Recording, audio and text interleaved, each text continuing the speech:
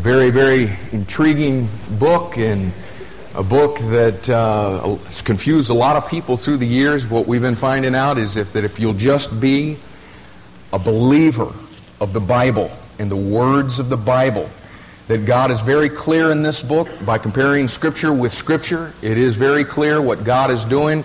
A misnomer would be that there is so much symbolism in this book. How could we ever figure it out? And what we've seen in our study is really there's very little symbolism in this book. And if you just go to it and just believe what you read, it'll make this thing really pretty simple. But we're in Revelation chapter 12 right now, and those of you that have been here for this study know that there have been many times throughout the course of our study of the book of Revelation where we referred you to the things that are found in the book of Daniel. And the reason for that is Daniel was receiving visions and prophesying about the very same things that John was experiencing, and John was prophetically writing down for us in this final book of the Bible. But in the book of Daniel, Daniel had a very particular vision, and if you'll get this thing down, it'll really simplify the Bible for you. So, now some of you, you've heard about this vision before. It's a vision that is called the vision of 70 weeks. Actually, it is 70 weeks of years. So how long of a period is that, y'all? Okay, good. 490 years. For those of you that this is new to, now just think for a second, 70 weeks of years. Okay, and if you multiply 70 times 7, it comes up to 490 years. And Daniel receives a prophecy of these 70 weeks of years, or these 490 years.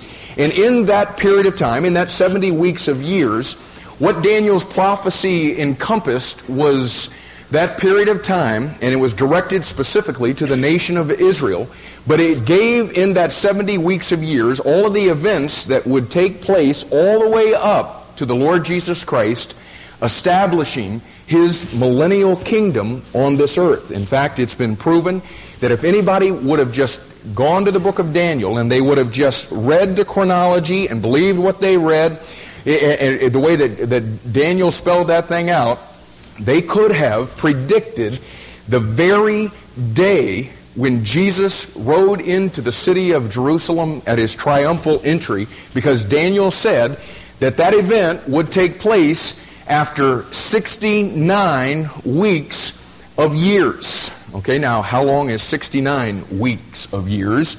If your math is, well, just take 7 off of the 70, and what you'll find is it's 483 years. And now listen, 483 years after the day that Daniel said to begin to start counting, precisely 173,880 days from the day that Daniel said to start counting, Jesus rode on a donkey into the city of Jerusalem, and He was heralded as the nation of Israel, as the Jewish Messiah.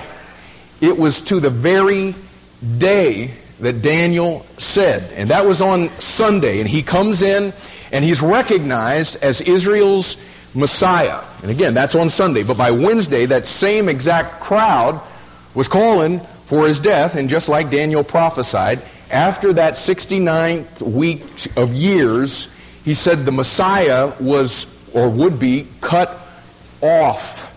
So He's going to come in, and He's going to come in His triumphal entry after 69 weeks. And at that same period of time, what Daniel said is the Messiah will be cut off. And what you find historically is they did just that. On Sunday, He's heralded as the Messiah. On Wednesday, He's cut off. They crucified Him. And the Bible says that He came unto His own, and His own, of course, was the Jews, the nation of Israel. He came unto His own. He came as the fulfillment of the promises of the Old Testament, that He was their Messiah, that He was there right in front of them. He came unto His own. And the Scripture, of course, says that His own received Him not. Okay, now listen. Though Daniel couldn't see it, and though nobody in the entire Old Testament could see it, there was something that God had planned to do that all through the Old Testament was hidden. It was going to be revealed later on, but all through the Old Testament it was hidden. It was what the New Testament calls a mystery. And what that mystery was is that after the Jews cut off their Messiah and they rejected him and his offer of the kingdom, what happened, and again, here's that mystery that nobody could see in the Old Testament. What happened is we entered into a parenthesis in Daniel's vision where God stopped counting. Now, way back here, Daniel receives this prophecy, and God says, you start counting on this day. And 69 weeks of years later, you can just bank on it. Jesus is going to ride into the city of Jerusalem on a donkey. And folks, from the day that God started counting, 483 years to the day, 173,880 days later, if you would have just counted it, you could have just gone to the streets of Jerusalem and said, you know, he ought to be here just about any time now. And here he'd be coming in. But after he was cut off, after he came to the Jews and they rejected him, God stopped counting.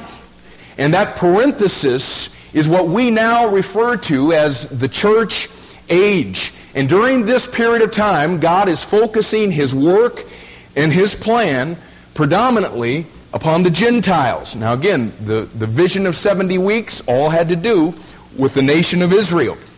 And then we entered into this parentheses after the 69th of those weeks. And even though Paul was the one to whom the mystery was revealed, the mystery of the church, what Paul didn't realize and what we now know is that parentheses that was going to take place after that 69th week was about 2,000 years long. And here we are almost 2,000 years removed from that period of time where that parenthesis is going to close. And what the New Testament teaches is that there is an event that is going to take place that is going to close the parenthesis. And that event is what we call the what? It's the rapture. Okay, the rapture is that event that prophetically could take place literally this morning or tomorrow morning or at any moment. And it is that time when Jesus Christ will come in the clouds. And the Bible says in the moment, in the twinkling of an eye, what is going to take place is all of the people that are on the earth who have come to the place in their life where they have called upon the name of the Lord Jesus Christ to forgive them of their sin, to come into their life and to be their own personal Lord and Savior. What is going to take place in the moment, in the twinkling of an eye, is all of the people on this planet that know him will bodily be removed. Now listen, as soon as that event takes place, the parenthesis closes and God starts counting again. And what's going to take place then is that final and 70th week of Daniel's prophecy is going to kick in. Now let me just make sure that you got this. Daniel says, I'm going to give you a vision of 70 weeks. And by the time this 70 weeks is all finished, Jesus is going to come back to this earth and he's going to set up his millennial kingdom. Okay, now when I tell you to start counting, you can just bank on it. After 69 of those weeks pass, which is 483 years, which is 173,880 days, after that period of time passes, you can count on it, Jesus is going to ride into the city of Jerusalem. He'll be heralded as their Messiah, and shortly after that event, in fact 3 days later, they're going to crucify him. And at that period of time, we entered into a parenthesis. That parenthesis is called the church age, and the event that is going to close the parenthesis is what? The rapture. And as soon as the rapture takes place, here it comes. God's going to finish that final week of years. And that final week of years is a period of 7 years. A 7-year period on this earth that we biblically call the tribulation period. Sometimes it's referred to in the Scripture as the time of Jacob's or Israel's trouble, and it is described biblically as a day of God's wrath, as a day of God's vengeance upon the earth. And then, of course, at the close of that 7-year period, what's going to happen? After that 70th and final week of years, Jesus Christ is going to come at his second coming. He's going to return to the earth. He will sit on his throne in Jerusalem, just like Daniel prophesied years and years ago. It's all going to happen just the way that he said. And from his throne in Jerusalem, he will rule and reign as the King of Kings and the Lord of Lords over all of the earth for a period of 1,000 years, a 1,000-year period that we call the millennium. And let me just take just a second to show you a little tidbit from Jesus' ministry where he not only fulfills part of Daniel's prophecy, but foreshadows this parenthesis that we've been talking about between the 69th and 70th week of Daniel's prophecy. Now, you guys feel like you understand that 70-week gig? I mean, is this clear as a bell? You got it? Okay, cool. Now go to the Gospel of Luke, chapter 4.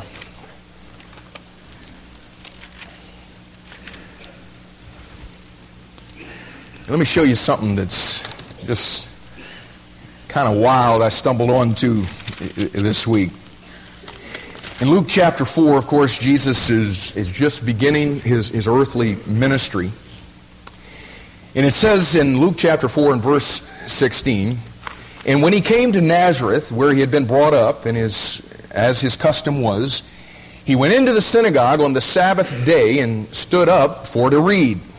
Okay, so now to get the picture in your mind, he walks into the synagogue, and he's going to read the scripture. Verse 17, "And there was delivered unto him the book of the prophet Isaiah," which is the Greek way of saying Isaiah. Somebody brings to him the book of Isaiah, and don't get in your mind a book like we have a book, because books weren't like this. It was a scroll that was called a book in that day. So they bring to him this scroll, and this scroll would have been what we call the book of Isaiah. And it says, "And when he had opened the book, he found a place where it was written, 'The Spirit of the Lord is upon me.'" And where he went to was what we call Isaiah chapter 61. Okay? So he's opened to Isaiah 61. "The Spirit of the Lord is upon me, because he hath anointed me to preach the gospel to the poor. He hath sent me to heal the brokenhearted, to preach deliverance to the captives, and recovering of sight to the blind, to set at liberty them that are bruised, to preach the acceptable year of the Lord." Now notice, period. "And he closed the book," he rolls the scroll back, "and he gave it again to the minister, and sat down. And the eyes of all them that were in the synagogue were fastened on him. And he began to say unto them, This day is this scripture fulfilled in your ears." In other words, what he's saying is what I just read from Isaiah chapter 61, verses 1 and 2. I just fulfilled that right in front of your very eyes. Okay, you got that? I'm the one that Isaiah was talking about. But now let's go back. Now I want you to hold your place here, because I want you to refer back to this here in just a second. I want you to go to that place in Isaiah 61, and I want you to see something here.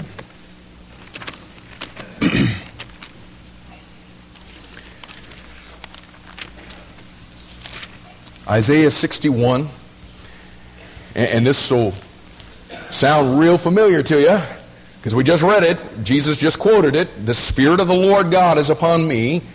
But now watch real carefully now. "Because the Lord hath anointed me to preach the good tidings unto the meek. He hath sent me to bind up the brokenhearted, to proclaim liberty to the captives, and the opening of the prison to them that are bound, to proclaim the acceptable year of the Lord, comma, and the day of vengeance of our God, to comfort all that mourn." Now, what do you notice here?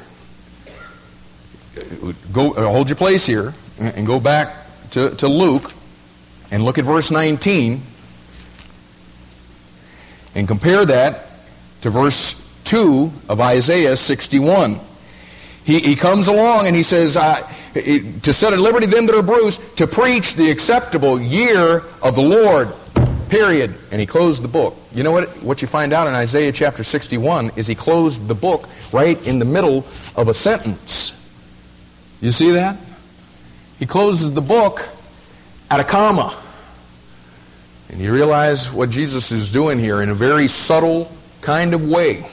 He is foreshadowing for us this parenthesis, because you know what that comma represents right there? That comma represents the entire church age. He closes the book after Jesus was on this earth, the acceptable year of the Lord, but before the day of vengeance takes place. When's the day of vengeance, y'all? It's the final week of years. It's the 70th week of Daniel's prophecy. And what Jesus does is he comes to the point of where he had fulfilled the Scripture to that point. And you know what he did? He sat down. What did Jesus Christ do after he had fulfilled the prophecy and laid his life down as a sacrifice for us? He sat down. He sat down at the right hand of God the Father, and he's going to stay there until he comes on the day of vengeance to fulfill this thing. So what we're dealing with in the book of Revelation, and why don't we cruise back there now? We're in Revelation chapter 12, and what we find in Revelation chapter 12 is that this is dealing with that very period of time that Daniel was prophesying. The book of Revelation is basically, the bulk of the book is consumed with that 7-year period called Jacob's trouble. In fact, from Revelation chapter 6 all the way to chapter 19, what he does is he brings you 4 times through Daniel's 70th week. He brings you 4 times through the tribulation period, and now we're going through this period, seeing the tribulation through the work and the ministry of the Antichrist. And now in chapter 12, and we've been here for several weeks, and it's a very, very, very key chapter in the Bible. In fact, Ironside, many of you know who I'm talking about, a guy from the last generation. In his commentary on this thing, he said, I've read at least 100 commentaries on the book of Revelation, and he says that I've learned a way to just kind of simplify who's got the goods and who doesn't. He says, what I do is that when I look at a commentary, I just go to Revelation chapter 12, and I want to see what they do with the woman and what they do with the child. And he says, because if they mess that up, I know this. They're going to mess up the rest of the book of Revelation. And so Revelation chapter 12 is just a very, very key chapter. And we looked, first of all, at the great wonder in heaven. And we spent several weeks identifying the characters, the woman, the great red dragon, the child. We saw that the woman is the nation of Israel. The great red dragon is Satan. The child, of course, is the Lord Jesus Christ. We spent another period of time just making sure that we understand that Revelation chapter 12, you better understand the context or you'll get yourself all messed up in the rest of this book. The context of Revelation chapter 12, 13, and 14 are the final 3.5 years of Daniel's 70th week. In other words, the final 1,260 days before Jesus Christ will come back at the second coming. The final 42 months of the tribulation. And then over the last several weeks, we've been looking at the great war that is in heaven. And we saw who the combatants were. We saw that it was Michael, the archangel, against the dragon, which of course is defined for you there in verse 9 as Satan. And we identified last week as well the conquest. And when we ended last time, we were looking at the rejoicing of heaven. Okay? What takes place in the midst of this war that was in heaven is Satan and his angels were removed from heaven. And we saw how over the last 6,000 years, where Satan has spent most of his time, is in a very peculiar place. It's at the throne of God, getting in God's face, accusing God's children. And at this point, when this war takes place in heaven, what takes place is Satan and his angels are finally removed from heaven. And in verse 11 of Revelation chapter 12, with a loud voice, the tribulation saints burst forth in unison, and they're praising God, and they're rejoicing. I mean, they've finally gotten Satan out of their way. He's removed. And in verse 12, they say, therefore, rejoice, ye heavens, and all ye that dwell in them. He's finally out of our hair. But listen, no sooner have the words of praise and rejoicing come off of their lips, but that they realize the significance of what this removal from heaven is actually going to mean to the people who are on the earth. And in the same breath that they're using to rejoice and to praise God over the fact that He's out of there, Watch what they say in the rest of verse 12. But woe to the inhabitants of the earth and of the sea! Exclamation point. For the devil is come down unto you, having great wrath, because he knoweth that he hath but a short time. And when the dragon saw that he was cast unto the earth, he persecuted the woman which brought forth the man-child. And this brings us to Roman numeral 3 in our outline. A great wrath upon the earth. A great wrath on the earth. We've seen a great wonder in heaven, a great war in heaven, and now a great wrath on earth. Okay, so now get this. Satan loses in this battle with Michael and his angels. So not only is Satan cast out of heaven, but he and his angels are cast down to the earth. And as soon as he hits, man, he is absolutely ticked. He hits the earth with great wrath. And that great wrath is going to be directed very particularly. Verse 13 says it's going to be directed against the woman. It's going to be directed against who, y'all? Against Israel. And that's letter A on your outline. Satan's persecution of the woman. Satan's persecution of the woman. And again, as we've already seen back in the early part of this chapter, the woman in Revelation chapter 12 is without a doubt the nation of Israel. And I want you to see how this all comes together. So look with me first of all at this satanic invasion of the earth. The satanic invasion of the earth. And let's try to piece together this thing and what we've been seeing since chapter 11 and chapter 12 and on into 13, 14, and 15 and some places, other places in the Bible that will all come together for you when you see this invasion take place. Now, and look back at verse 8. What we saw back in verse 8, the dragon, Satan, and his angels lost in this war with Michael and his angels, and as a result of it, they will be cast out of heaven. And what the end of verse 8 says is this is something that is going to take place, and it'll be once and for all. John says their place will not be found any more in heaven. We know that for the last 6,000 years, Satan and his angels have had access to the throne of God. And you can go back to Job chapter 1 and 2, and you can see precedent for this thing. But at this point, after this war with Michael and his angels, their place will no more be found in heaven. The end of verse 9 says that the dragon was cast out into the earth, and his angels were cast out with him. And folks, at this point in the tribulation period, and remember what period of time that we're actually talking about, okay? The time frame of this event, of this war that takes place in heaven between Michael and his angels and Satan and his angels, is at the midpoint of the tribulation period. And at this point, all at once, at the middle of the tribulation period, all at once the earth will be invaded and totally engulfed, not only with the angels of Satan, but with Satan himself. Now, we're going to get into this in detail when we come to chapter 13, but there's some things that we need to show you that take place in chapter 13 that have everything to do with what we're talking about here in chapter 12.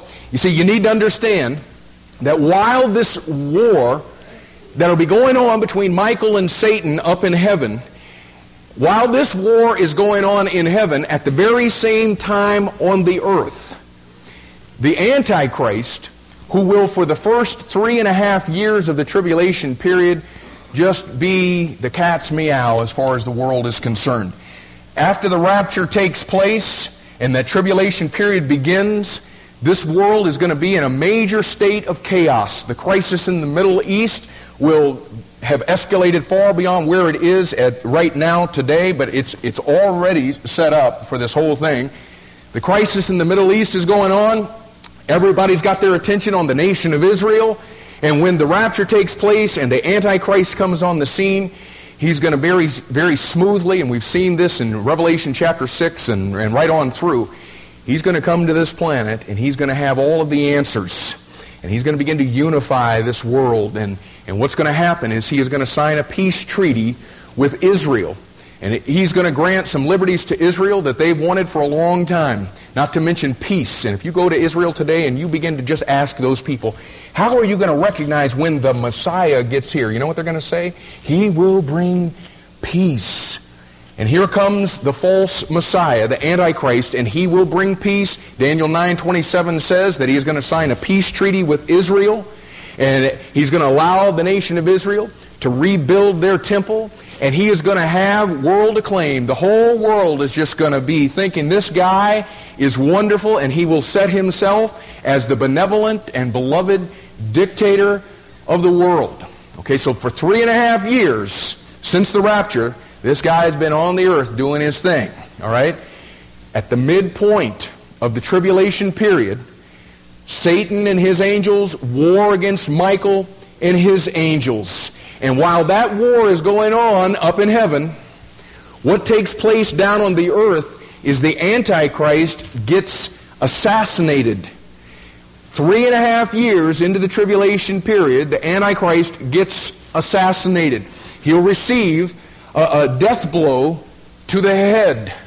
And while the whole world is watching this event take place live on CNN and TBN and MSNBC and all of the others, what is going to take place as he is lying dead in the street is all of a sudden the Antichrist will rise from the dead, and the world is going to watch that event in absolute amazement and wonder.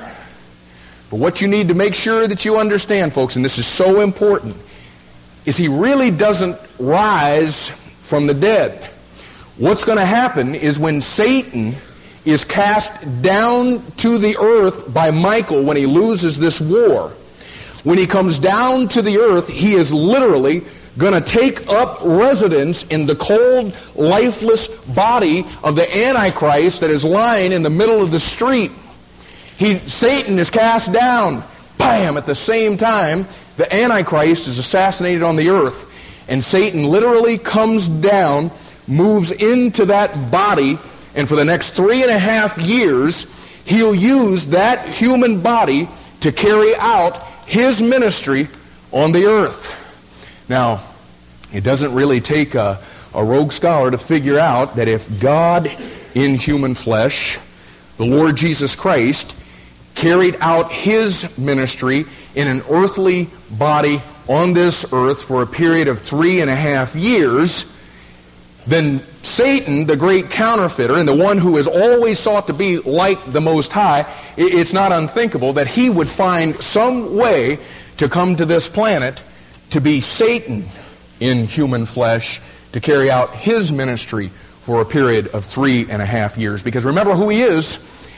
He's the Antichrist. He is the great counterfeiter. And God came to this planet in a human body and ministered for 3.5 years. Satan is going to do the same exact thing. At the midpoint of the tribulation period, when the Antichrist gets assassinated, he'll come into that human body and be Satan in human flesh for 3.5 years. And if you're wondering where all of this is coming from, it's right here in chapter 13. You'll notice in verse 1 that it begins talking about the beast, which is the Antichrist. And John says that down all wondered after the beast, and they worshipped the dragon. Now who's the dragon, y'all? Satan. They worshipped Satan, which gave power unto the beast. You see, because he's taken up residence in him, they think that they're worshiping the Antichrist. And in fact, they are, but they're actually, what John is letting us know here, they're actually worshiping the dragon, because the dragon has, at this point, moved into that earthly body of the Antichrist, and they worshipped the beast, saying, "Who is like unto the beast? Who is able to make war with him?" Now, the world won't realize it, but Michael will have just made war with him and kicked his tail, right? Now, we know that. But because it looked like the beast, the Antichrist, rose from the dead, what everybody on this planet, probably some of the people that are in this room this morning, which is the wildest thing in the world, the people on this planet are going to be saying, "Oh, wow, there's nobody like the beast.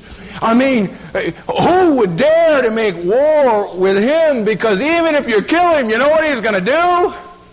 What? He'll rise from the dead. But you see, they won't realize this whole thing that we now know, that Satan literally moves into that body. There's no resurrection there. And you see, it's at this point that what Daniel prophesied in Daniel 9:27, what Jesus prophesied in Matthew 24, verse 15, what Paul prophesied in 2 Thessalonians chapter 2 and verse 4 is going to take place on this planet. It's what is called the abomination of desolation. At this point, 3.5 years in, after the Antichrist has been assassinated, Satan has moved into that body, and it looks like he's resurrected. At this point, what takes place on this planet is the abomination of desolation. And what all three of those men described and prophesied, Jesus, Daniel, and Paul, is that at the middle of the tribulation period, Satan, in the body of the Antichrist, is going to walk into Israel's newly rebuilt temple. And what he's going to do when he walks in is he's going to place a statue or an image of himself in the Holy of Holies, and he is going to proclaim to the world that he is God, and he will demand that all of the people of the earth worship him and his image. And if you want to know if he's successful or not when he does this, you should still be here in Revelation chapter 13 and drop down to verse 8. And what's the next word, y'all? And all that dwell upon the earth shall worship him whose names are not written in the book of life of the Lamb slain from the foundation of the world. He'll come into that temple and he'll make his declaration that he is God. He'll commit the abomination of desolation, which is where he sets his image up in the Holy of Holies and requires that all the world worship him.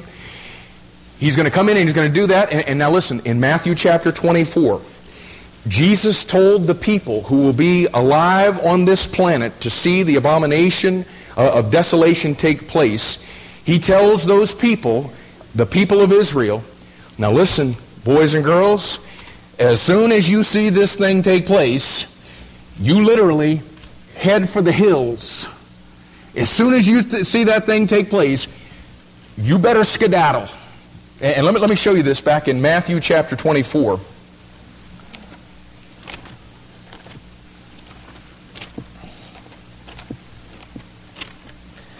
Matthew 24.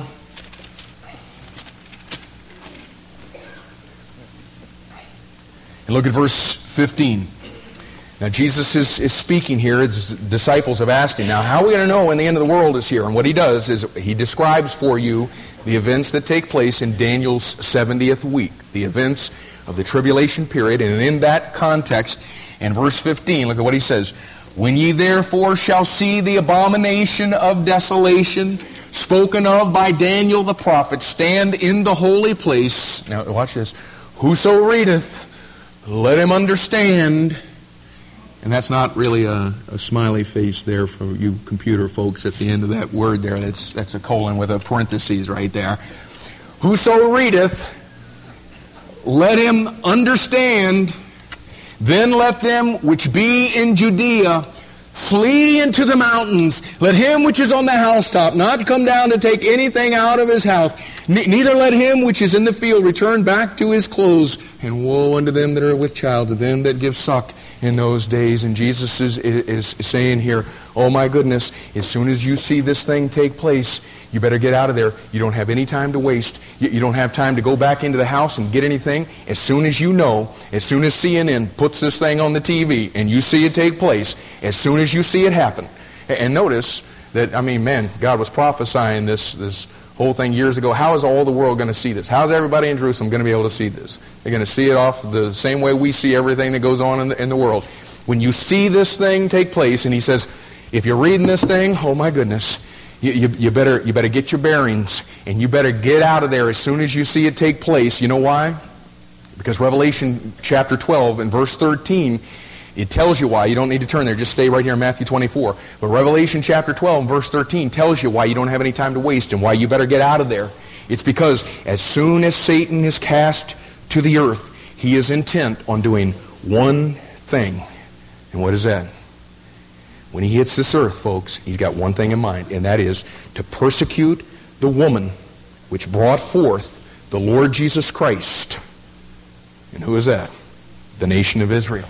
And you see, that's why the Lord Jesus Christ says in this passage, hey, all you folks who are in Judea, oh my goodness, in that tribulation period, if you come along this and you're reading and you see that the Gospel of Matthew is the gospel that was written to the Jews. And he says, all of you folks in Judea, if you're reading this, you better read real carefully and you better understand what it is that you're reading.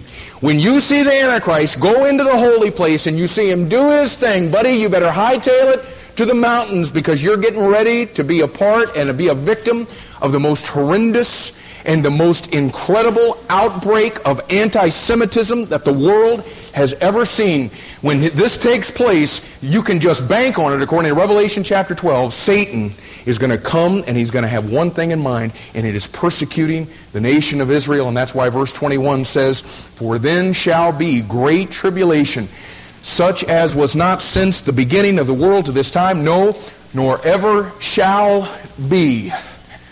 And this is number 2 on your outline, the satanic indignance of the woman.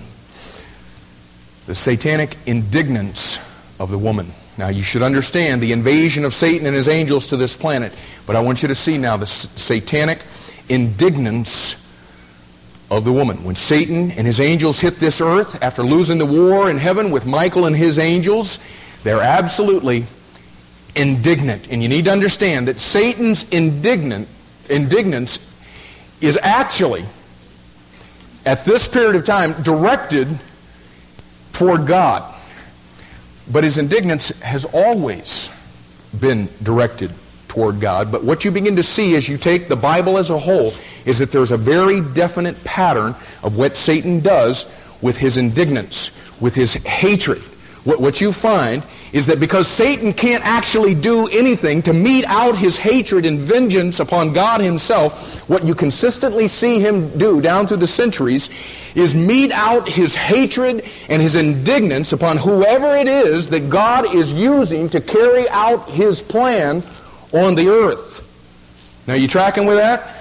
He can't get at God, and he hates God. He's indignant toward God, and since he can't do anything to him, he gets at those that God is using to fulfill his plan on the earth. And I mean, folks, listen, you can go back in the Old Testament, and you see that God gives to Abraham a promise that through his seed, he would raise up a nation through which all of the other nations of the world would be blessed. And in that same promise of a nation, what God gives to Abraham is a promise of a land. It's what we call in the Scripture the promised land. Abraham's seed was going to become a nation, and God was going to give them a land.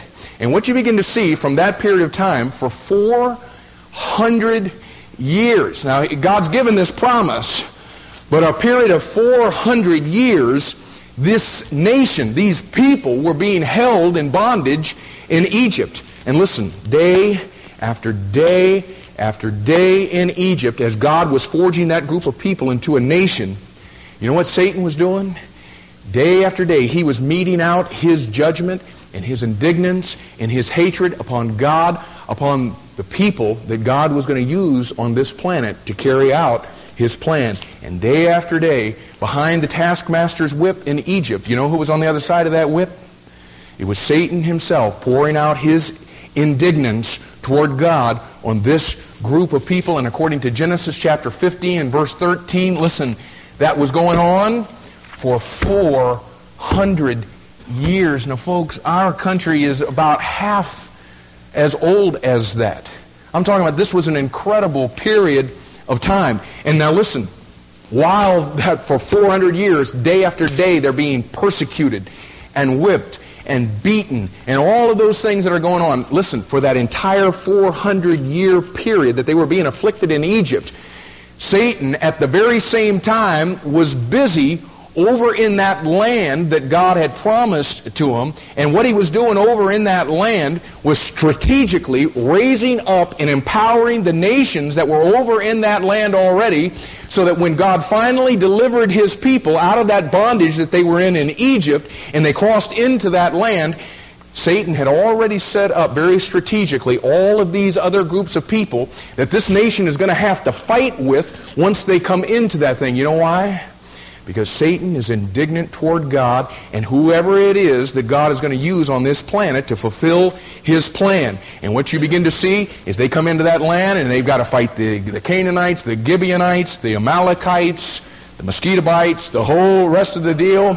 I mean, he's got to fight. The nation of Israel has to fight with all of them.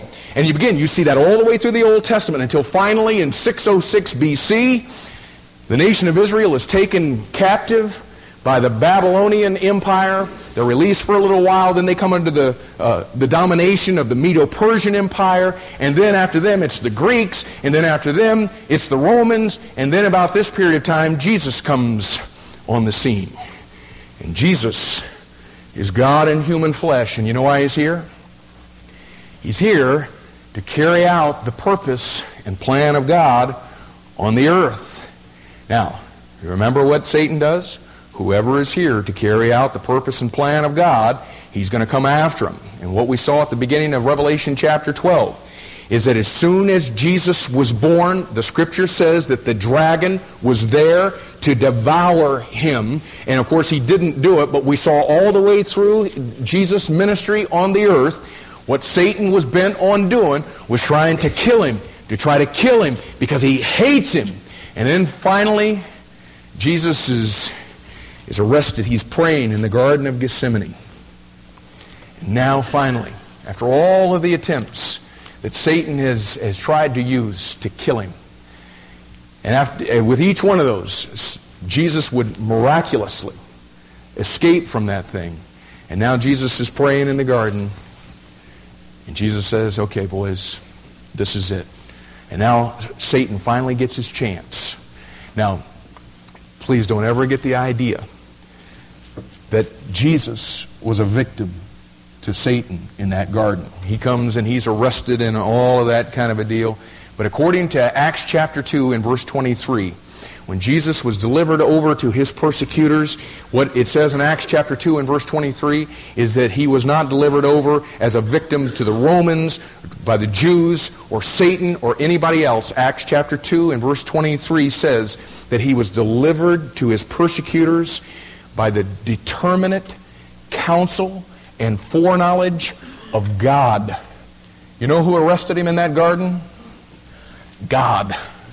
Because he had come to that garden and he had come to this earth to fulfill a plan. But he was arrested, he was beaten, and he was scourged, he was crucified, because this was the plan of God before the foundation of the world. But, listen, at the same time, don't think for a minute that Satan himself wasn't behind every single blow to his face, and he wasn't behind every slash of that whip to his back, or that he wasn't behind every pounding of the nails into his hands and his feet, because he was. Satan hates him. He hates the exalted position that the Lord Jesus Christ has as the Most High God. And yes, he was behind every single blow that was taking place on the cross. And listen, according to Revelation chapter 12, Satan hates the Lord Jesus Christ so much that he has maintained an absolute hatred and vengeance and indignance upon Israel ever since God said that there would come one born of the seed of the woman. All the way through the Old Testament, Satan is bent on persecuting the one through whom that seed would come after he was born in Bethlehem. We've seen this over the last several weeks. For the last 2,000 years, Satan has still hated so much the Lord Jesus Christ that he hates the one who was responsible for bringing him into this earth. And that's why the Jews for the last 2,000 years have come under the persecution that they've come through on this planet. It's because Satan hates the Lord Jesus Christ, and he came to this planet born of a woman, but born through the nation of Israel. And Satan was bent on coming against him through the nation of Israel, as we talked about earlier. Israel rejected their Messiah and his offer to set up the kingdom. And then what God does as we enter that parenthesis is God moves to carry out his plan on the earth through this thing that was a mystery. He's moving to carry out his plan on this earth through the church.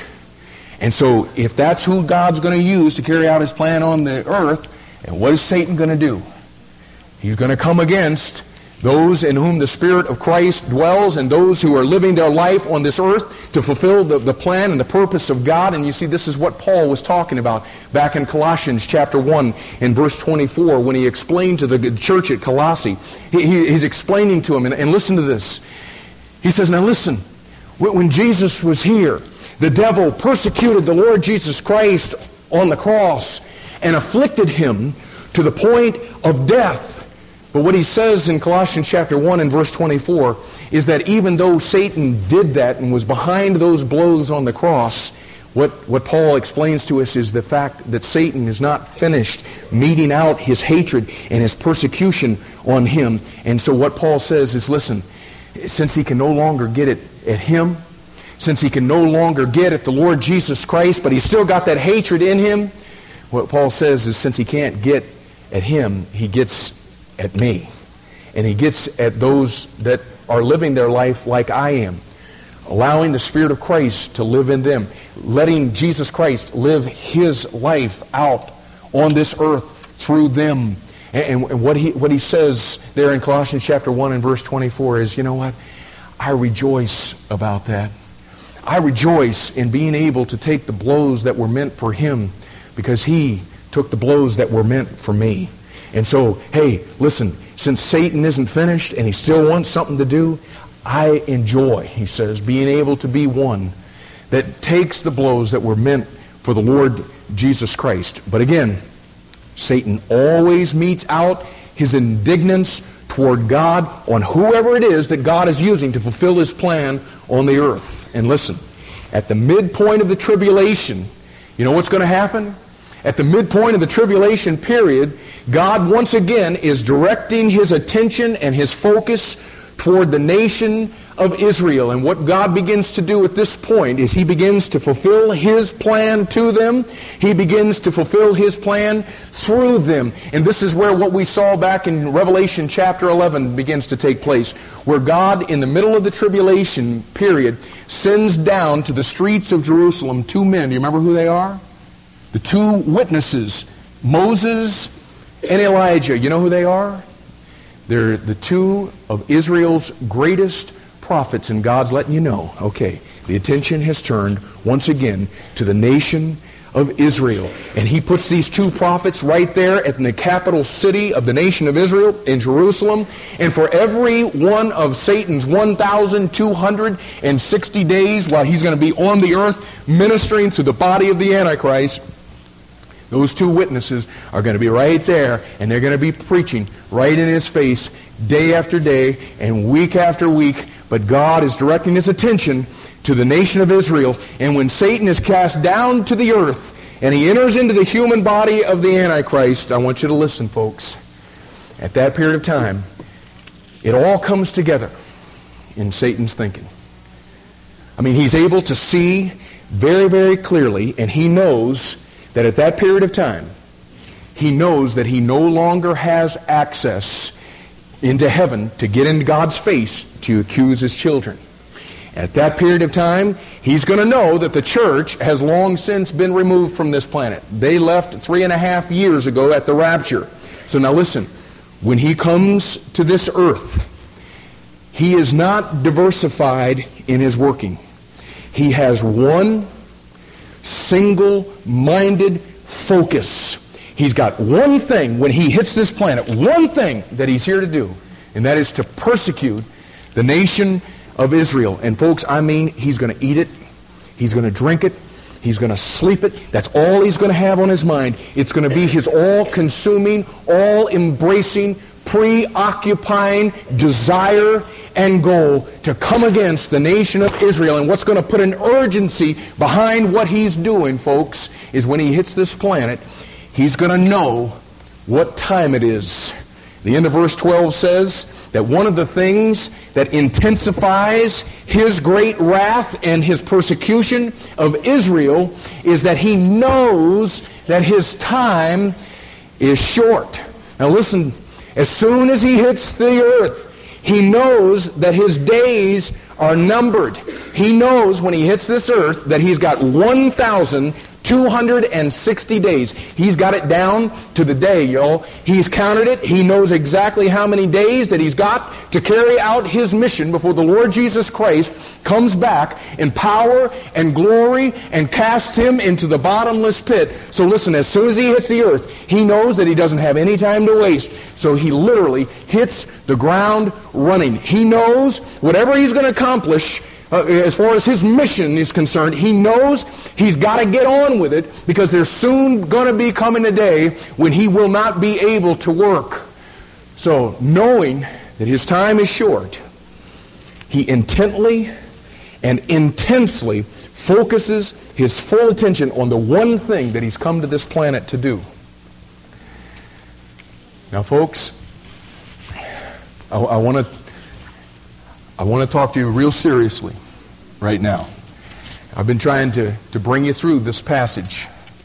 I've been trying to show you all this stuff that's going on. And I know we all want to get, to the end of this thing. We all want to see what's going to happen here. But I'm coming through all of this in preparation this week, and I'm seeing all of what's going to take place on this earth and the way that Satan is going to hit this planet. And I could not help but think, now listen, I could not help but think that for the last 5, 6, 7, 8 years or so around this place, God's been trying to do something in this church. There's two very basic things I feel like God's been trying to do with this group of people. I think he's been trying to let us know what time it is and what our sole mission on this planet is. I mean, if you're just going to take the last 8 or so years and just going to boil it down into its simplicity, that's what you're going to get. What time it is and what our sole mission on this planet actually is. And now listen, yeah, we've learned a lot of things through that. We've learned that God wants us to love him. We've learned that God wants us to know him. We've learned that God wants us to worship him, and we've seen the fact that all of those are vital to our fulfilling our purpose. But we've learned that when the Lord Jesus Christ takes us to heaven, we're going to love him more intimately. We're going to know him more infinitely.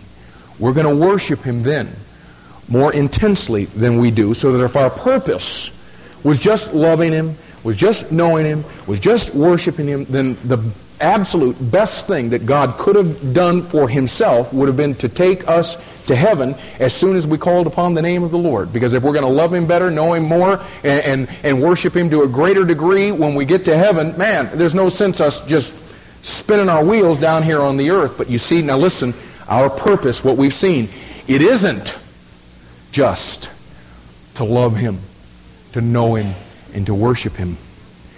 It's to reach the world for him.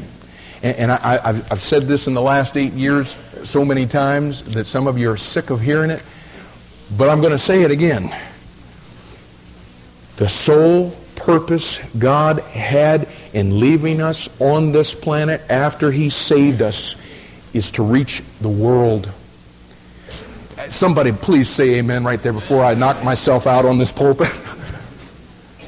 That's the sole purpose that we're here, to reach the world, to make disciples in all nations. And the simple fact is this morning, folks, and I don't want to sound cold and heartless and mean and all the other, but now listen, the cold hard facts are, if you are saved this morning and you are not using your life to make disciples in all nations, as far as God is concerned, you would be better off dead.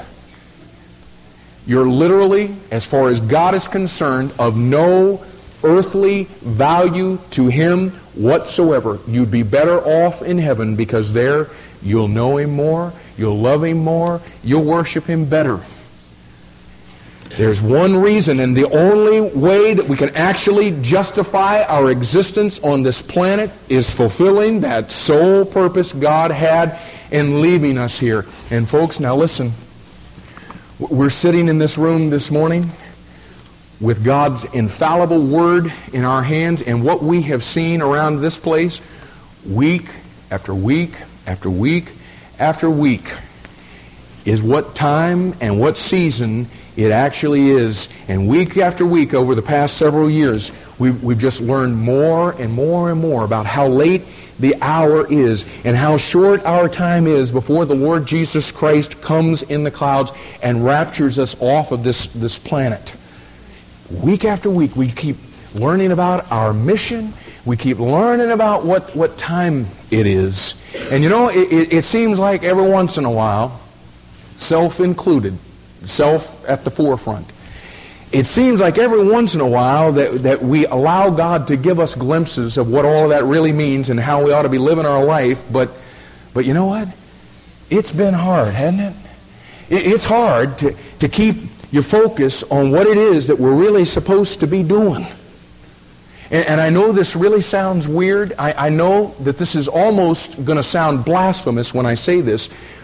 But since we've had such a hard time learning this lesson from God, what do you say maybe this morning we learn the lesson from Satan?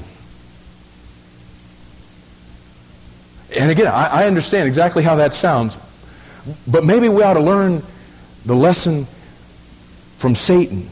Maybe seeing the way that he's going to approach his mission when he hits this planet and he knows his time is short.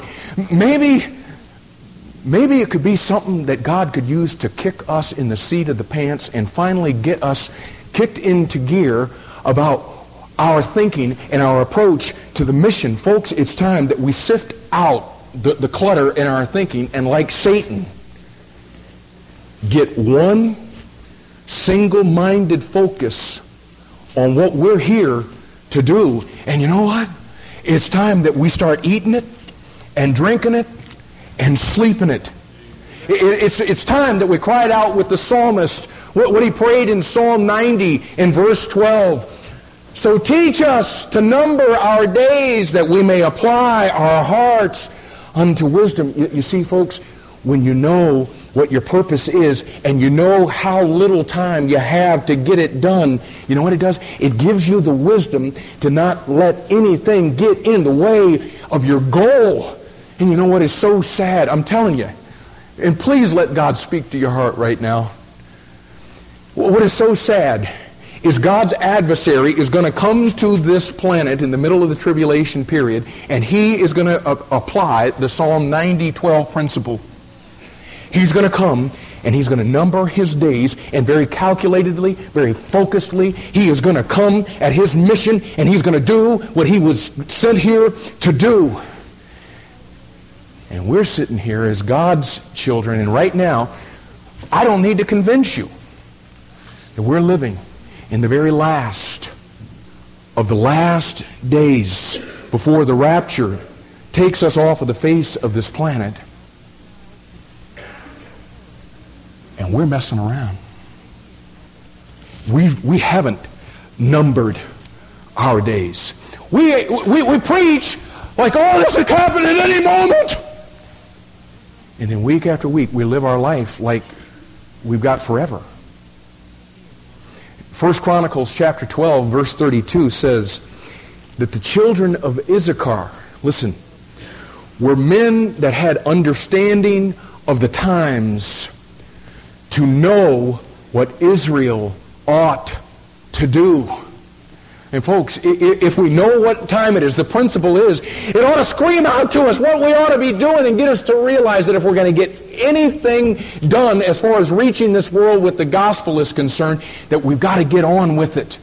Because Jesus told us in John chapter 9 and verse 4, the night cometh when no man can work. And folks, listen, every single day, and listen to me, I'm talking every single day. Right here in this field where God has placed us, we got to be busy carrying out the one and only mission God has given to us. And I mean, if we're going to learn anything from Satan, if we're going to listen to God on this thing and see the example of Satan, we've got to get to the point to where every single day, that's our focus. Folks, there's no time for us to be flopping around. Listen, there's no day offs when it comes to the mission. We've been quoting it for years. It's time that we stop quoting 1 Corinthians chapter 15 and verse 58, and we started living it and becoming people who are steadfast, unmovable, always abounding in the work of the Lord. And folks, listen, if there's ever been an urgency behind the need for people to live their life in that kind of way, according to 1 Corinthians 15:58, it's in these last days that we're living in. If it's ever got to connect with a group of people, that they're to always be steadfast, unmovable, and abounding in this work, it's got to be us. And you know what is so sad, folks, is that it's easier to get Christians in these last days involved in political causes and moral causes and social causes than it is to get them involved in the one thing that Jesus left us on this planet to do. And while the world is dying and going to hell, and at any moment is going to enter into the most incredible and horrendous time of pain and suffering and tribulation in the entire history of the world, and Christians are busying themselves endorsing political candidates and fighting political candidates and fighting for civil rights and for Christian rights and for animal rights and for against Disney World and picketing abortion clinics, and we're busy doing all of this stuff when God's time clock toward the rapture just keeps clicking along, and day after day Christians are just flopping around busying themselves and all of this stuff, when there's soon coming a day when we'll no longer be able to work. And I'm telling you guys, it's time. You know, I think we've all enjoyed ourselves coming through the book of Revelation and learning all of this stuff that's getting ready to happen on the earth. But I'm telling you, just personally, I'm telling you, I'm sick of me. I'm sick of learning all of this stuff and it having no impact on a daily basis on my focus. And it's time that we shook ourselves. And I'm asking you to let the Spirit of God shake you today. And it's time we focused on our real reason for still being on this planet and how few days we actually have left to be here. And start letting that determine what we will and what we will not involve ourselves in until reaching the world with the gospel becomes our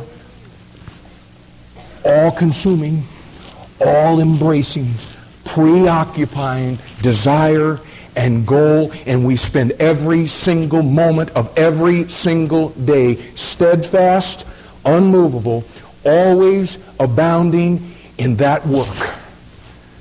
It's time. And you know what? Let me just say this as we're cruising through this. You know, we've locked in the last several years or so as we've studied the Word of God together and found out some things. We've locked in on the fact that this Bible that I'm holding in my hand is God's final authority for English-speaking people. And folks, that's wonderful. And that's important for us as a church in the last days. I firmly believe that. And I'm thrilled that we've come to that point. But the truth is, folks, we don't have time to try to convert Christians to our version of the Bible. Not in light of the fact that fully half of the entire world's population at this very moment has never one time ever even had one person ever clearly give them a clear presentation of the gospel. Not in light of the fact that fully 20% of the world's population today in 1998, in what we call the information age, 20% of this world's population has never one time ever heard the two words, Jesus Christ. And folks, listen, something's got to happen to us. We got to get our attention and our resources and our energies focused on the one thing that we are on this planet to do. And I'm telling you, folks, it's time that we stopped pacing ourselves. It's time that we just kick into a gear to where we finally believe all this stuff that we've spent a year and a half learning about what time it is and all this stuff. And it's time that something happens. You ever watch a 2-miler run their race? For those of you that don't know much about track, the 440 track up here at Tuscarora Park, a 2-mile race is 8 times around that track. And what you find that a 2-miler is going to do when he comes out in that race, he's going to come out of that block, and the first thing he's going to do is try to get his place on that track. As soon as he gets his place on that track, he's going to kick in to a pace that's going to carry him 7 times around that track. It's pretty intense. But something happens when he comes to that final lap. When he hits that final lap, that last time, man, he starts that thing and he's going about a half sprint by the time that he begins that last lap. By the time he gets halfway around that track, he's into about a 3/4 sprint. And buddy, when he turns that final corner, he's in an all-out sprint to that finish line. And you know what his goal is? To cross that line without anything left to give. And folks, some of us are still approaching the Great Commission, still approaching our mission, like we've got 4 more laps to go. And we're pacing ourselves. And I'm telling you, folks, we're not only on the last lap, we're not only halfway around the track, we've turned the corner. And it's time that this church finally gets to business and follow the example of Satan and number our days. Get one focus and go for it every single day, every single moment of every single day. Get in our minds the sole reason I'm on this planet. Yes, I'm here to love God, to know God, and to worship God, but I'm here to reach this world with the gospel, and I don't have long before I'm going to be raptured off of this planet, and I will not have the time to work. It's time. Amen? When you guys came in today, did you have another sheet? It's talking about the doors of opportunity. Would you mind if I borrow that from you? You have one there?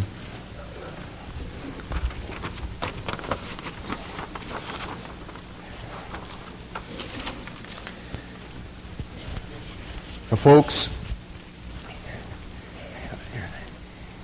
what we've heard here this morning, we've watched the way Satan's going to approach his mission.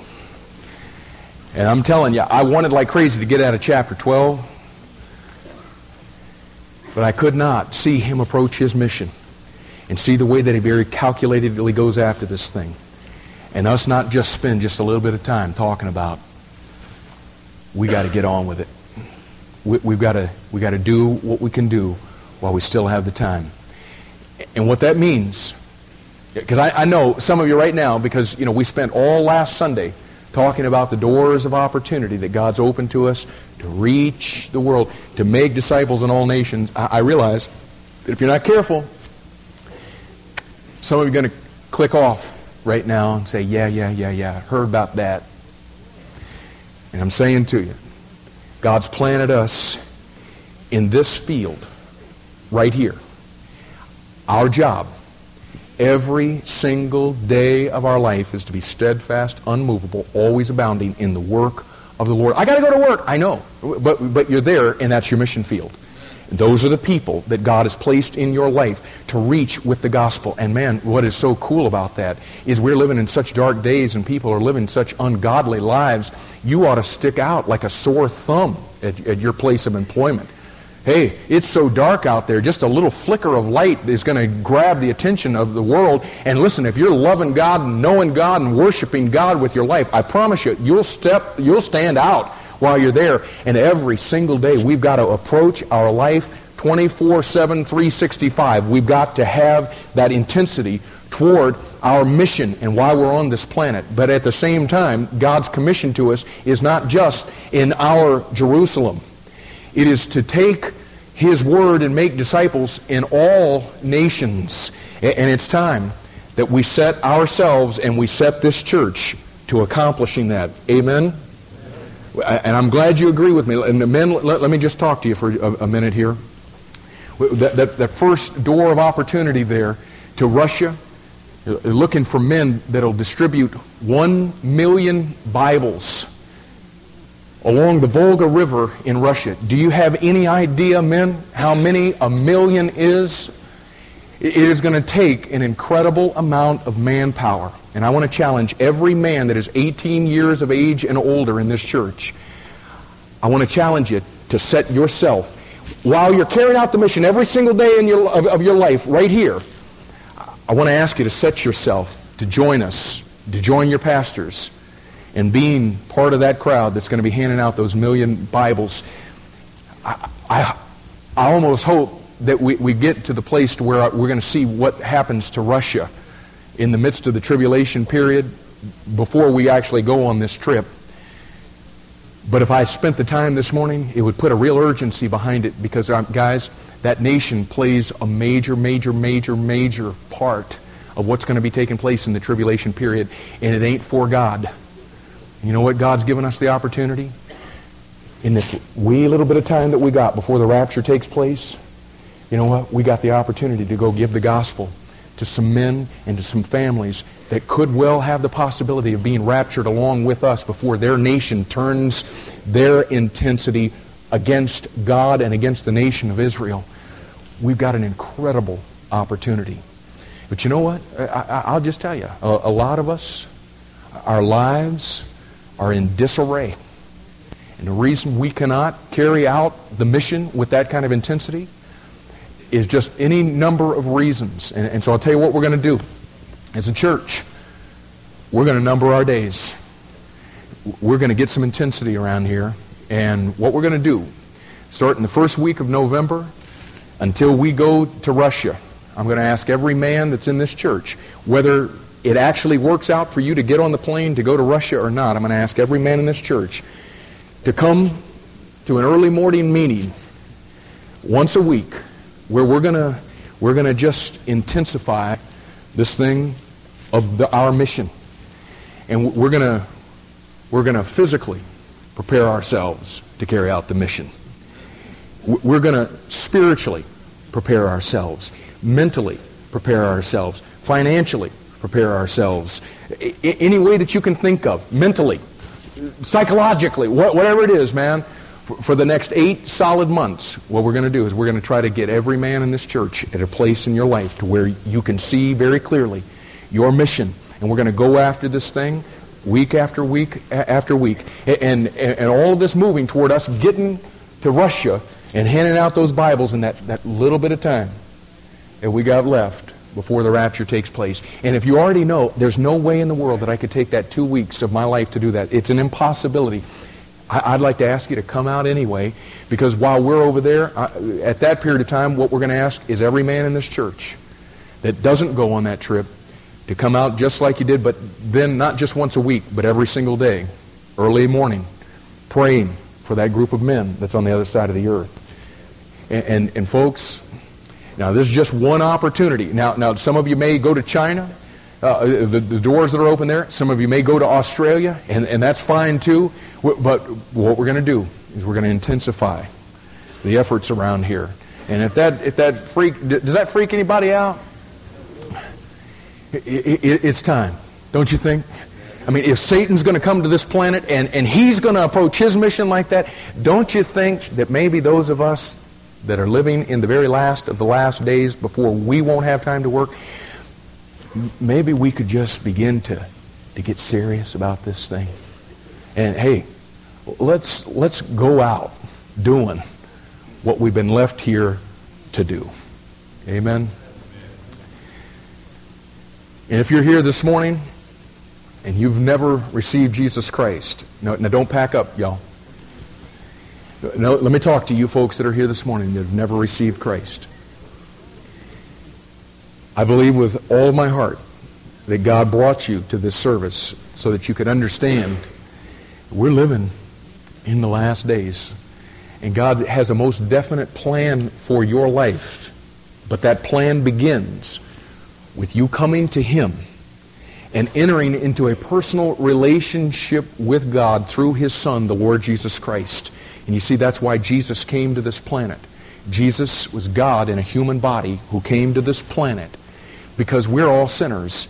He took our sin upon Him, paid our price, so that we could have the relationship with God that we were intended to have from the very beginning. And if you're here this morning and that's never happened in your life, listen, that's the way that you begin your walk with the God of this universe, by receiving His Son. You say, well, what does that mean? It's simply saying, I know I'm a sinner, and I know that there's nothing that I can do to remove my sin. I believe that you did what was necessary, and I trust that and that alone as payment in full for my sin. Come into my life and call the shots. That's it. And if you're here and you've never been saved, because the hour is so late, y'all, I'm begging you, if God's speaking to your heart, deal with this thing today. Nail that thing down. Nail your relationship with God down. For the rest of us that are here, the hour is late. We're here for one reason. And it's time that we stopped quoting all the right verses, saying all the nice things, and hitting at it. And it's time that that becomes the focal point of our existence on this planet. And Lord, would you please help us to heed the things that we've learned from your word this morning. I pray that you'd change our lives today. I pray that this would be a turning point. I pray there would be a day when our focus got off of ourself, got off of our life, got off of our kingdom and our wants and our desires and our goals and our aspirations and our future, and we begin to see that we have a short period of time to carry out the one reason we're on this planet. So help us, Lord, to be steadfast, unmovable, always abounding in that work until you come. And Lord, for those that are here this morning that have never received you as their Savior, I pray today that this would be their day. They would call upon your name to save them. In Jesus' name, amen.